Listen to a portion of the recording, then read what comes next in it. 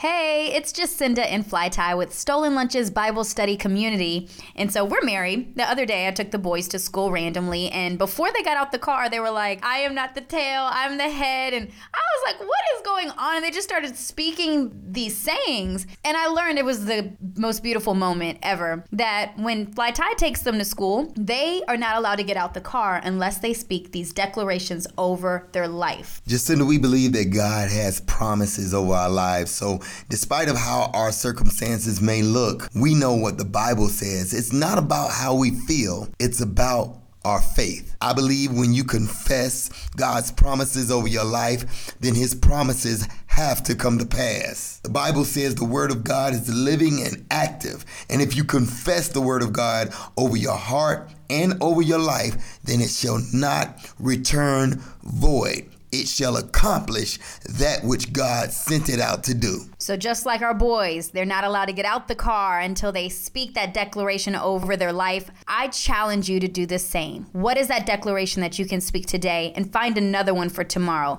Speak blessings over your life. Speak prosperity over your life. Psalms 19:14 says, "May the words of my mouth and the meditations of my heart be acceptable in thy sight, O Lord, my strength and my Redeemer." What are you confessing today? Join us for our Bible studies and a little inspiration by logging on to stolenlunches.com.